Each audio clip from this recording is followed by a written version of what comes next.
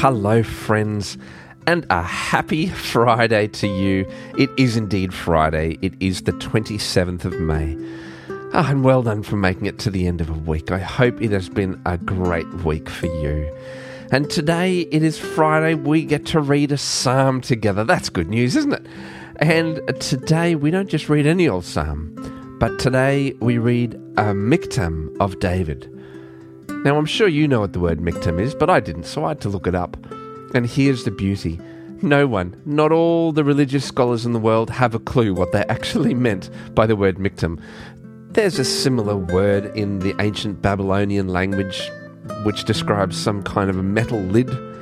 And in modern Hebrew, they use it to describe a little satirical or quirky statement or poem. But back in the day when this was written, they have no idea what it actually meant. So we'll put aside the word Miktam and we will instead just rely on the Holy Spirit to be our faithful translator from the time of writing right here to today. So join me, friends, as we read together Psalm 16, a Miktam of David.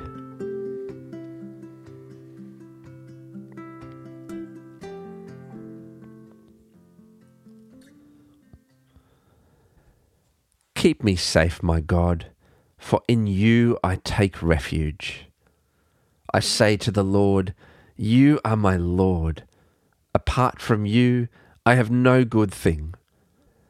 I say of the holy people who are in the land, they are the noble ones in whom is all my delight. Those who run after other gods will suffer more and more. I will not pour out libations of blood to such gods, or take up their names on my lips. Lord, you alone are my portion and my cup. You make my lot secure. The boundary lines have fallen for me in pleasant places. Surely I have a delightful inheritance. I will praise the Lord who counsels me. Even at night, my heart instructs me. I will keep my eyes always on the Lord. With him at my right hand, I shall not be shaken. Therefore my heart is glad and my tongue rejoices. My body also will rest secure, because you will not abandon me to the realm of the dead, nor will you let your faithful one see decay. You make known to me the path of life. You will fill me with joy in your presence, with eternal pleasures at your right hand.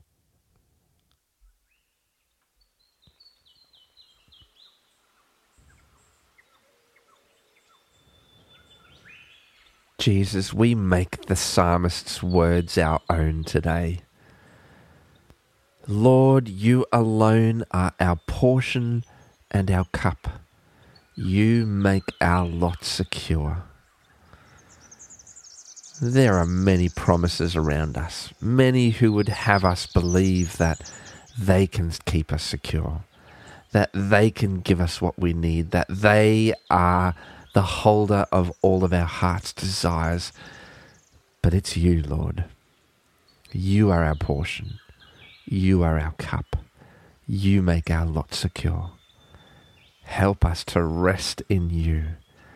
And when our heart yearns, help us turn our gaze upon you to fulfill those yearnings of our heart. We lift you up to the highest place and come to you because you alone hold us and the answer to our needs in your hands. We love you and we praise you, Jesus. Amen.